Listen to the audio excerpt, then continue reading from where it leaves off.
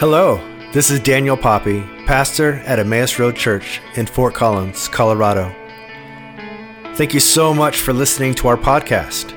We hope this message will help you grow in your walk with Christ.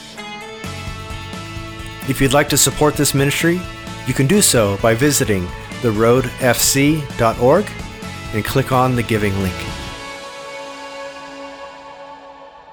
Well, I hope you're enjoying a beautiful weekend. Whether you like it or not, summer is still here. We're enjoying a Labor Day weekend. It's a little thin in here, but that's okay because many of us are enjoying activities, travel, kind of last camping trips, things like that. But I've always appreciated holiday weekends. I guess for me, especially holiday weekends, it kind of affords some of us like a day off, a different, a change up to our routine or our schedule. It just is so nice, isn't it? It frees us up from the normal constraints of our routines, our schedules, expectations. These kind of days, at least for me, they kind of work like reset or transition days. They kind of help me just kind of have an unexpected moment of rest and respite. And even though I may be doing chores or catching up on projects or getting out of the house with the family, the fact that the rhythm has been shifted allows my mind and soul to process and prepare for what's to come, the season to come, what's happening next. This morning, our sermon will kind of work like that for us. Of course, we've just wrapped up a mega 11-part series of teaching called The Mount, in which we were focusing on the words that Jesus shared in Matthew 5, 6, and 7 in the Sermon on the Mount. And we're preparing now for the next phase, the next act in the book of Matthew.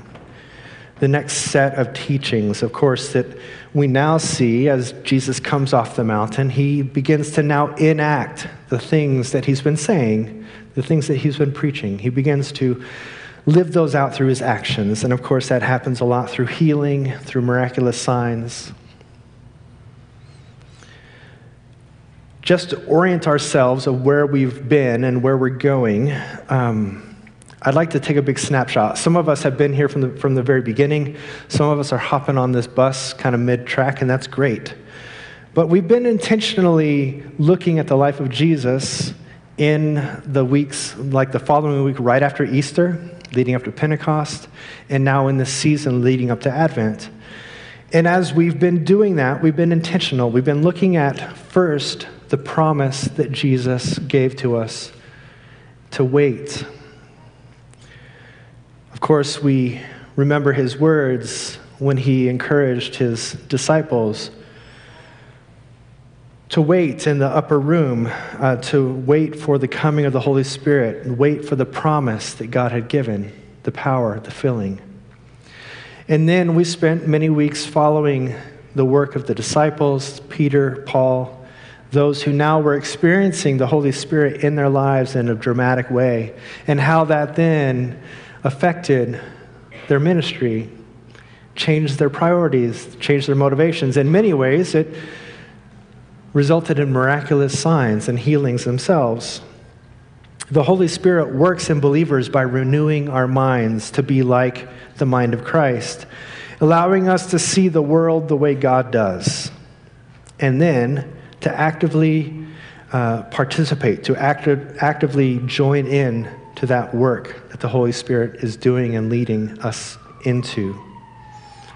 Of course, we focused on the fact that the Holy Spirit works in us in kind of 6 primary ways. The Holy Spirit leads us to the truth. The Holy Spirit reveals and interprets God's word for us. The Holy Spirit guides our hearts and convicts us of sin. The Holy Spirit reshapes our thoughts and behaviors, making us more into the image of Christ. The Holy Spirit empowers us to bear witness to and enact the kingdom of God, and the Holy Spirit unifies us with one another. We intentionally began this series at the end. Of course, we were in the season between Easter leading up to Pentecost, so it was good to remind us of the work that happened when the Holy Spirit came upon all humanity in Pentecost. But we intentionally started at the end because, that's the way good stories work these days. I don't know if you noticed when you watch a TV show, they show you like the last minute of the show of what's going to happen, and then they rewind and tell you everything that led up to it. Sometimes it's good to keep that in mind for us because as we've experienced through 11 weeks of the Mount, hearing Jesus' teaching, it's easy for us to kind of disassociate, to think that, okay, that's going to be Jesus doing that. But that wasn't the promise, was it? The promise was that those who call Jesus Lord and follow him would participate in this work. As we began the Sermon on the Mount series, we started, of course, with the Beatitudes. We talked about how the Sermon on the Mount in its whole is kind of like the Constitution that we have, in our country. It's kind of like the Constitution for the church. And the Beatitudes are its preamble. The Beatitudes proclaim what is, in light of the kingdom of heaven, unassailably true about us. That we're steeped and formed in a national identity in our societies and our cultures, our communities, but we live every day benefiting from those ideals and those symbols and those systems. In the same way, our first and primary identity as citizens of the kingdom of God should be steeped and formed in our kingdom identity. We should live every day benefiting from the ideals, the systems, and the structures of the kingdom of heaven. You've heard me say these things over the last few weeks, months. But sometimes the repetition is good because it takes the work of the Spirit in our hearts to open, to hear things new and fresh. Jesus challenged us in every way from the calling to be salt and light, to warnings about greed and judgment, to the admonition to follow in his teaching and firmly root our lives in his kingdom ideals. Now, as we have wrapped up the Sermon on the Mount, we're beginning into the next stage, the next act. This is the way. Is that what you said, Jay? Today we begin investigating the life of Jesus exemplified through his actions. Over the next 6 weeks, we'll be hearing story after story of miraculous power over creation and over our bodies. Stories of healing, miracles, and wonders. We'll consider how these powerful events should inform and shape our daily lives and those following in the way of Jesus. After our series, so now looking ahead, in October and November, we'll be wrapping up this whole exercise, this whole experiment in a collection of sermons on the parables of Jesus. These colorful, strangely rich, oddly confusing stories that tell us what the kingdom is all about, what it's like. And of course, we remember oftentimes if you've read or heard the parables, if you've studied them, it seemed that Jesus kind of really relished in making people see that the way we think things work, they don't always work that way, especially in God's kingdom. The way the world works, the things that we kind of get drawn up in, the kingdom of heaven is often working in ways that are different than that. So before we dive into this morning's sermon, I'd invite us to pray. Let's pray. Living God, help us to so hear your holy word that we may truly understand. And that understanding we may then believe, and then by believing we may follow in all faithfulness and obedience, seeking your honor and glory in all that we do. Through Jesus Christ our Lord. Amen. Amen. Well, we'll be in Matthew chapter 8. You're welcome to turn there if you'd like to follow along on your own device or your phone. It'll be on the screens for you. We'll be hearing the story of two healings. Matthew chapter 8. When Jesus came down from the mountainside, large crowds followed him. A man with leprosy came and knelt before him and said, "Lord, if you are willing, you can make me clean." Jesus reached out his hand and he touched the man. "I am willing," he said. "Be clean." And immediately he was cleansed of his leprosy. Then Jesus said to him, "See that you don't tell anyone, but go, show yourself to the priest, and offer the gift Moses commanded as a testament to them." When Jesus had entered Capernaum, a centurion came to him, asking for help. "Lord," he said, "my servant lies at home paralyzed, suffering terribly." Jesus said to him, "Shall I come and heal him?" The centurion replied, "Lord, I do not deserve to have you come under my roof, but just say the word, and my servant will be healed. For I am a man under authority, and my soldiers are under me. I tell one, 'Go,' and he goes, and that one, 'Come,' and he comes. I say to my servant, 'Do this,' and he does it." When the Lord heard this, he was amazed, and he said to those following him, "Truly, I tell you, I have not found anyone in Israel with such great faith. I say to you that many will come from the east and the west and will take their places at the feast of Abraham, Isaac, and Jacob in the kingdom of heaven." Skipping to verse 13. Then Jesus said to the centurion, "Go, let it be done just as you believed it would." And his servant was healed at that very moment. This is the word of God for the people of God. Thanks be to God. Well, I don't know about you, but anytime I read about the healings of Christ, I get excited, but I also kind of get scared. So let's address the obvious right up front. So you don't think, you're not sitting there wondering if I'm not thinking about it and maybe just not addressing it. But of course, healing, calming of storms, casting out of demons, Jesus was doing these things because he was the living incarnate flesh of God, God in flesh. And you and I are not, right? So when we read about the healings that are happening in Scripture, it's easy, I used that word earlier, it's easy to disassociate. Even when we hear the stories about Peter and Paul and others who are participating in these miracles, well, those are the disciples, the apostles, the saints. We're just normal people. That's perfectly true, but as you'll see in the coming weeks, the act of living and working in God's kingdom is not limited to incarnate deities, which is good because we've only had one.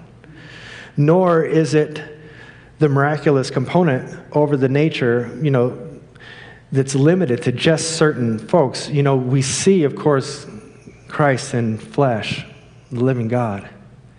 But we had a promise.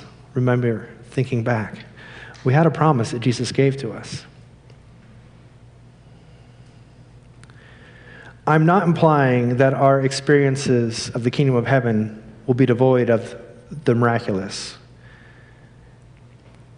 We saw Jesus demonstrate this, but we also had Jesus give us a promise when he said, "Whoever believes in me will do the works that I've been doing, and that they will do even greater works than these because I am going to the Father." So let us just state the obvious, that the way of the kingdom and its miraculous nature is a mystery. They amaze us when we are invited into moments in which the Holy Spirit does something miraculous. They inspire us, they draw us, but we don't always understand how it works. All we know is we're being asked to be obedient and to be available. Good? Okay. So from this account of the two healings, I'd like us to really consider four main things. These are in your notes, so this is kind of where you can start following along. And we're going to give a few opportunities for you guys to reflect and to actually kind of spend some time writing in these notes and reflecting. But I'd like to consider the following four things from these two healings: authority, compassion, restoration, and faith. These are the main themes that we see in these two healings: authority, compassion, restoration, and faith. So first, authority. The dictionary definition of authority: a person having power or control in a particular, typically political or administrative sphere. There's a few other definitions, but that's the one that kind of makes the most sense in this context. A person having power or control in a particular sphere. The psalmist says, "The earth is the Lord's and everything in it, the world and all who live in it. For he founded it on the seas and established it on the waters." The Jews, observing the ministry of Jesus, would be the first to proclaim that God has control and authority over all of his creation, over our bodies, our ailments, the weather, all of it. You know, Matthew's gospel is quick to recognize that Jesus is operating under the authority of God the Father. And the miracles and signs that being performed are sanctioned by the restoring healing that God, who created the world, has authority over. God created us. God created the world. It's his right to have authority over it. But he's passed that authority on to Jesus. The crowds noted the authority by which Jesus was teaching. Remember the last few verses of chapter 7 that we heard last week. When Jesus had finished saying these things, the crowds were amazed at his teaching because he taught with one who had authority, not as their teachers of the law. So the crowds were already recognizing the authority that was on Jesus in his teaching. But now we see Jesus' authority like actually being lived out, being fleshed out in his actions. We see this demonstrated through the interaction with the Roman centurion, a Gentile. The societies in which we live, while different in many ways, there's one thing that is really common among all of us. We recognize the power of authority. When the centurion said to Jesus, "Lord, I do not deserve to have you come under my roof, but just say the word and my servant will be healed," he's recognizing the authority in Jesus. And then very soon, in just a few chapters ahead, we see that authority then kind of starting to shift and emerge in really fascinating ways. In chapter 10 of Matthew, it says, Jesus called his 12 disciples together, and he gave them authority to drive out impure spirits and to heal every disease and sickness. In John, Jesus tells his followers, "Whoever believes in me will do the works that I have been doing, and they will do even greater things than these. Because I am going to the Father, it is good for you that I go away. Unless I go away, the Holy Spirit will not come. But if I go, I will send him to you." Are you following the progression of authority? God, and then Jesus, and now Jesus imparting it upon his disciples, and then Jesus promising the Holy Spirit would come and provide authority to all who call upon his name. God, through Jesus, then through the Holy Spirit, carries the authority to heal and to restore. He's simply looking for those willing to join him in his work. Think of the Bible stories, the ones that we heard during our series, The Promise. The stories of Peter and of Paul participating in the healing that was happening because the Holy Spirit was already at work. Simply saying, "Go there, meet this person," start getting involved in the work, and then miraculous things happened.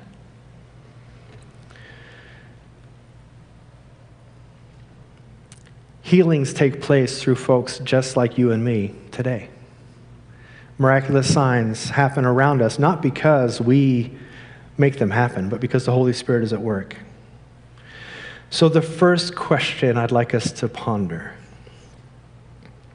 in what circumstances or relationships would you invite the Holy Spirit to demonstrate power and authority? Have we thought about that? I'll give us a minute. Let's think about that. If you'd like to jot something on your paper, do that. In what circumstance or relationship would you invite the Holy Spirit to demonstrate power or authority?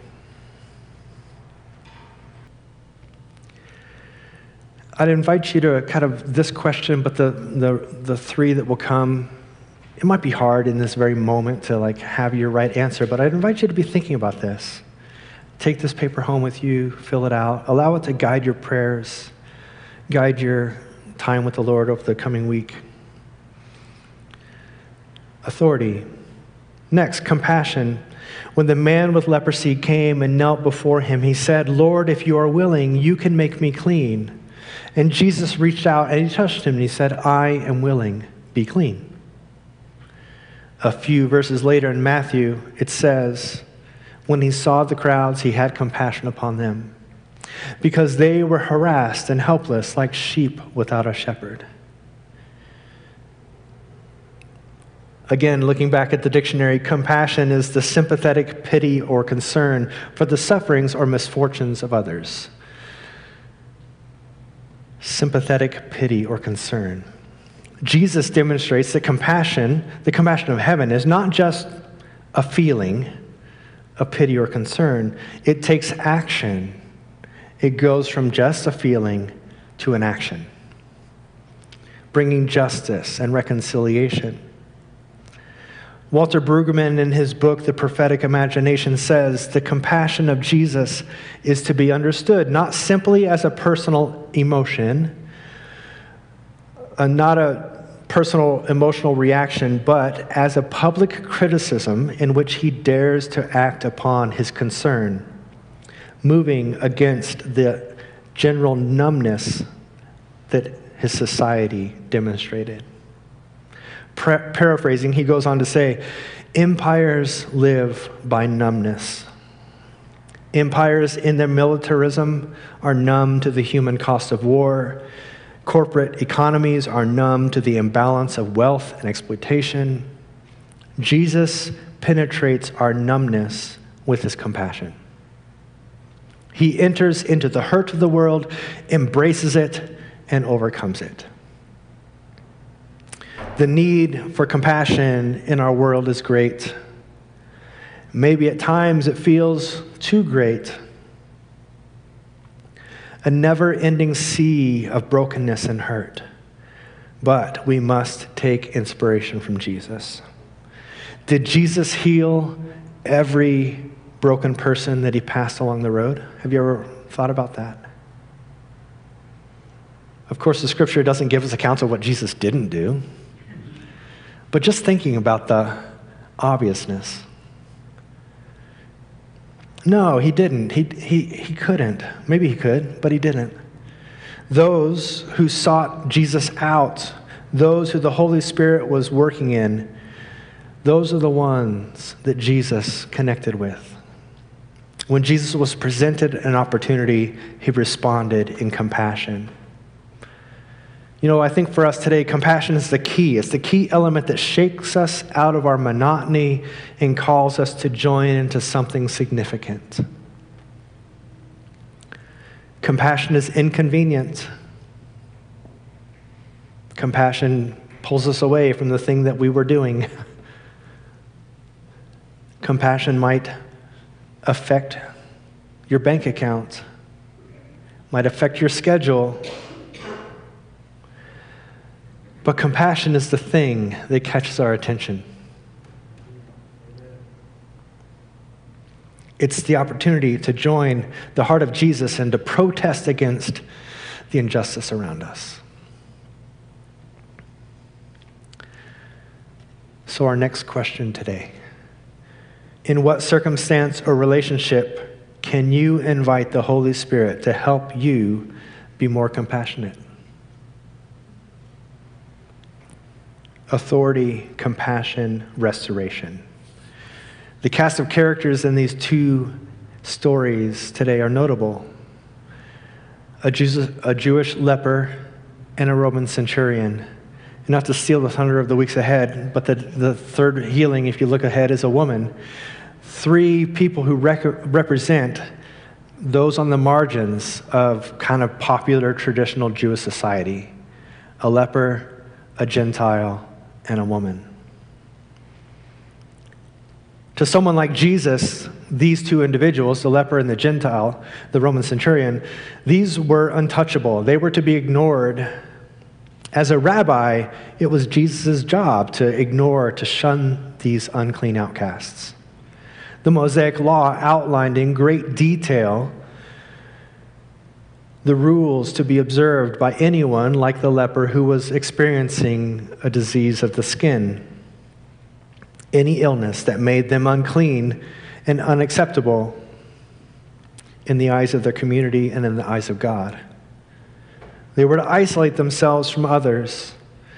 They could no longer participate in the life of the community, in the religious practices that were dear to them. They needed to stay away. Likewise, the community was to avoid the person. So not just was the leper to remove themselves, but all the other Jews, they knew it was their job to stay away, to avoid the person, because coming too near or to coming into contact of their skin disease must be avoided at all costs. Coming in contact would immediately taint that person with the corruption, the sin that afflicted them. Jesus reached out his hand and touched the man. "I'm willing," he said, "be clean." The Roman centurion represented everything that was to be hated by a Jew. A godless heathen, oppressing God's chosen people, subjugating them, falling under an authority that was not from heaven. That's what the centurion represented. But Jesus saw something that his peers did not, or would not, or could not see.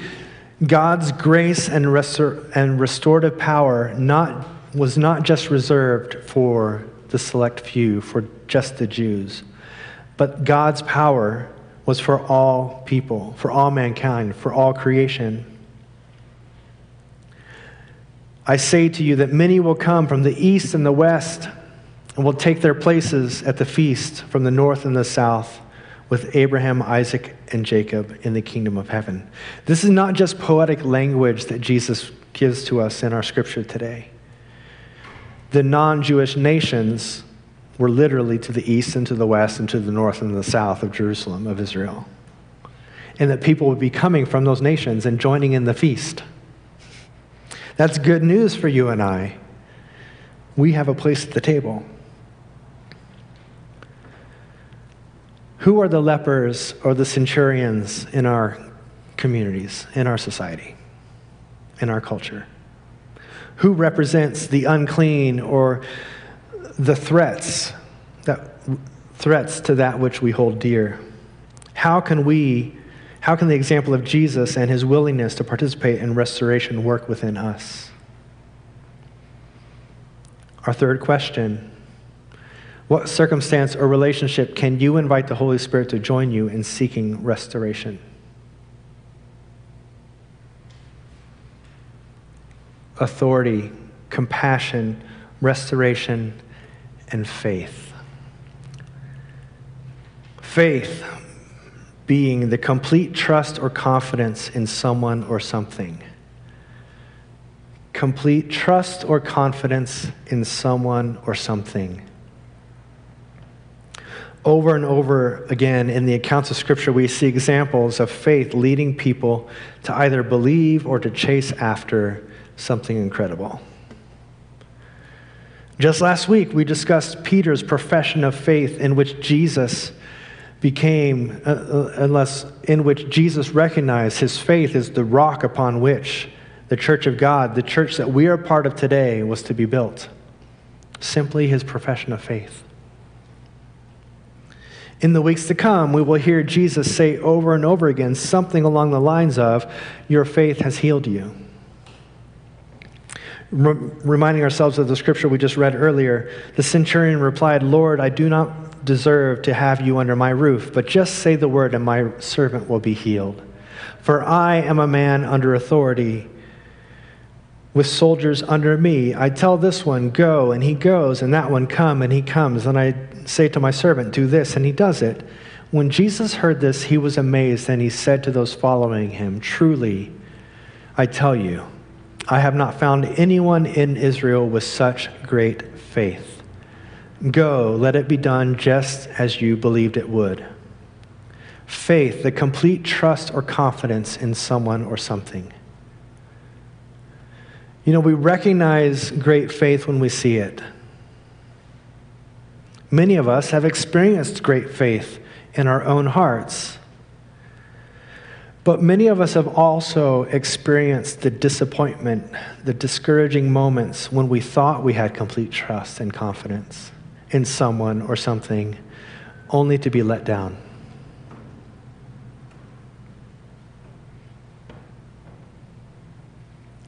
You know, our faith shapes us, it guides us. We have faith in all kinds of things, not just in the Lord.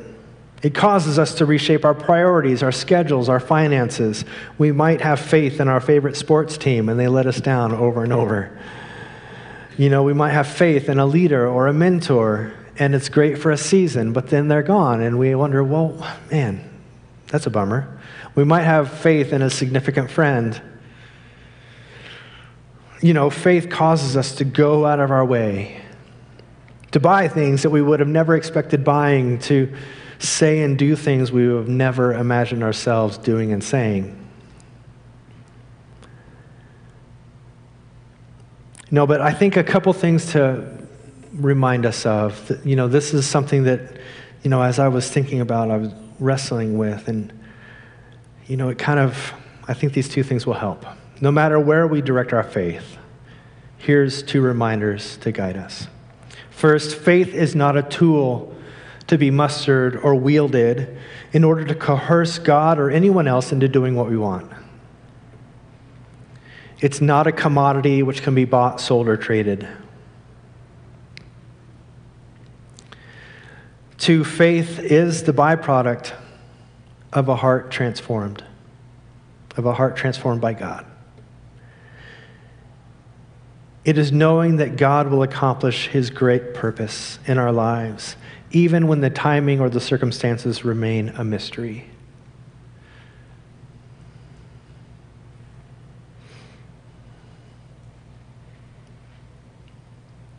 Just to address kind of something that's on my heart, how many of us have in the church been wounded by someone because they said, well, if only you had prayed hard enough? How many of us have felt victimized because an outcome didn't happen in our lives, we experienced some tragedy, and a well-meaning church person made us feel guilty like it was our fault? It wasn't your fault.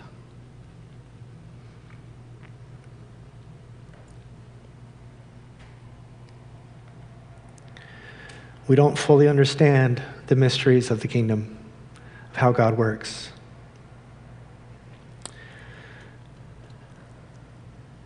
But faith is knowing that God will accomplish his good purposes in our lives, even when the timing and the circumstances remain a mystery. Our friend N.T. Wright says, there's nothing in the New Testament that suggests faith is just a general awareness of a supernatural dimension or a general trust in the goodness of some distant divinity. Faith in Christian terms means believing precisely in a living God who has entrusted his authority to Jesus and is now exercising that authority through salvation, through the work of the Holy Spirit.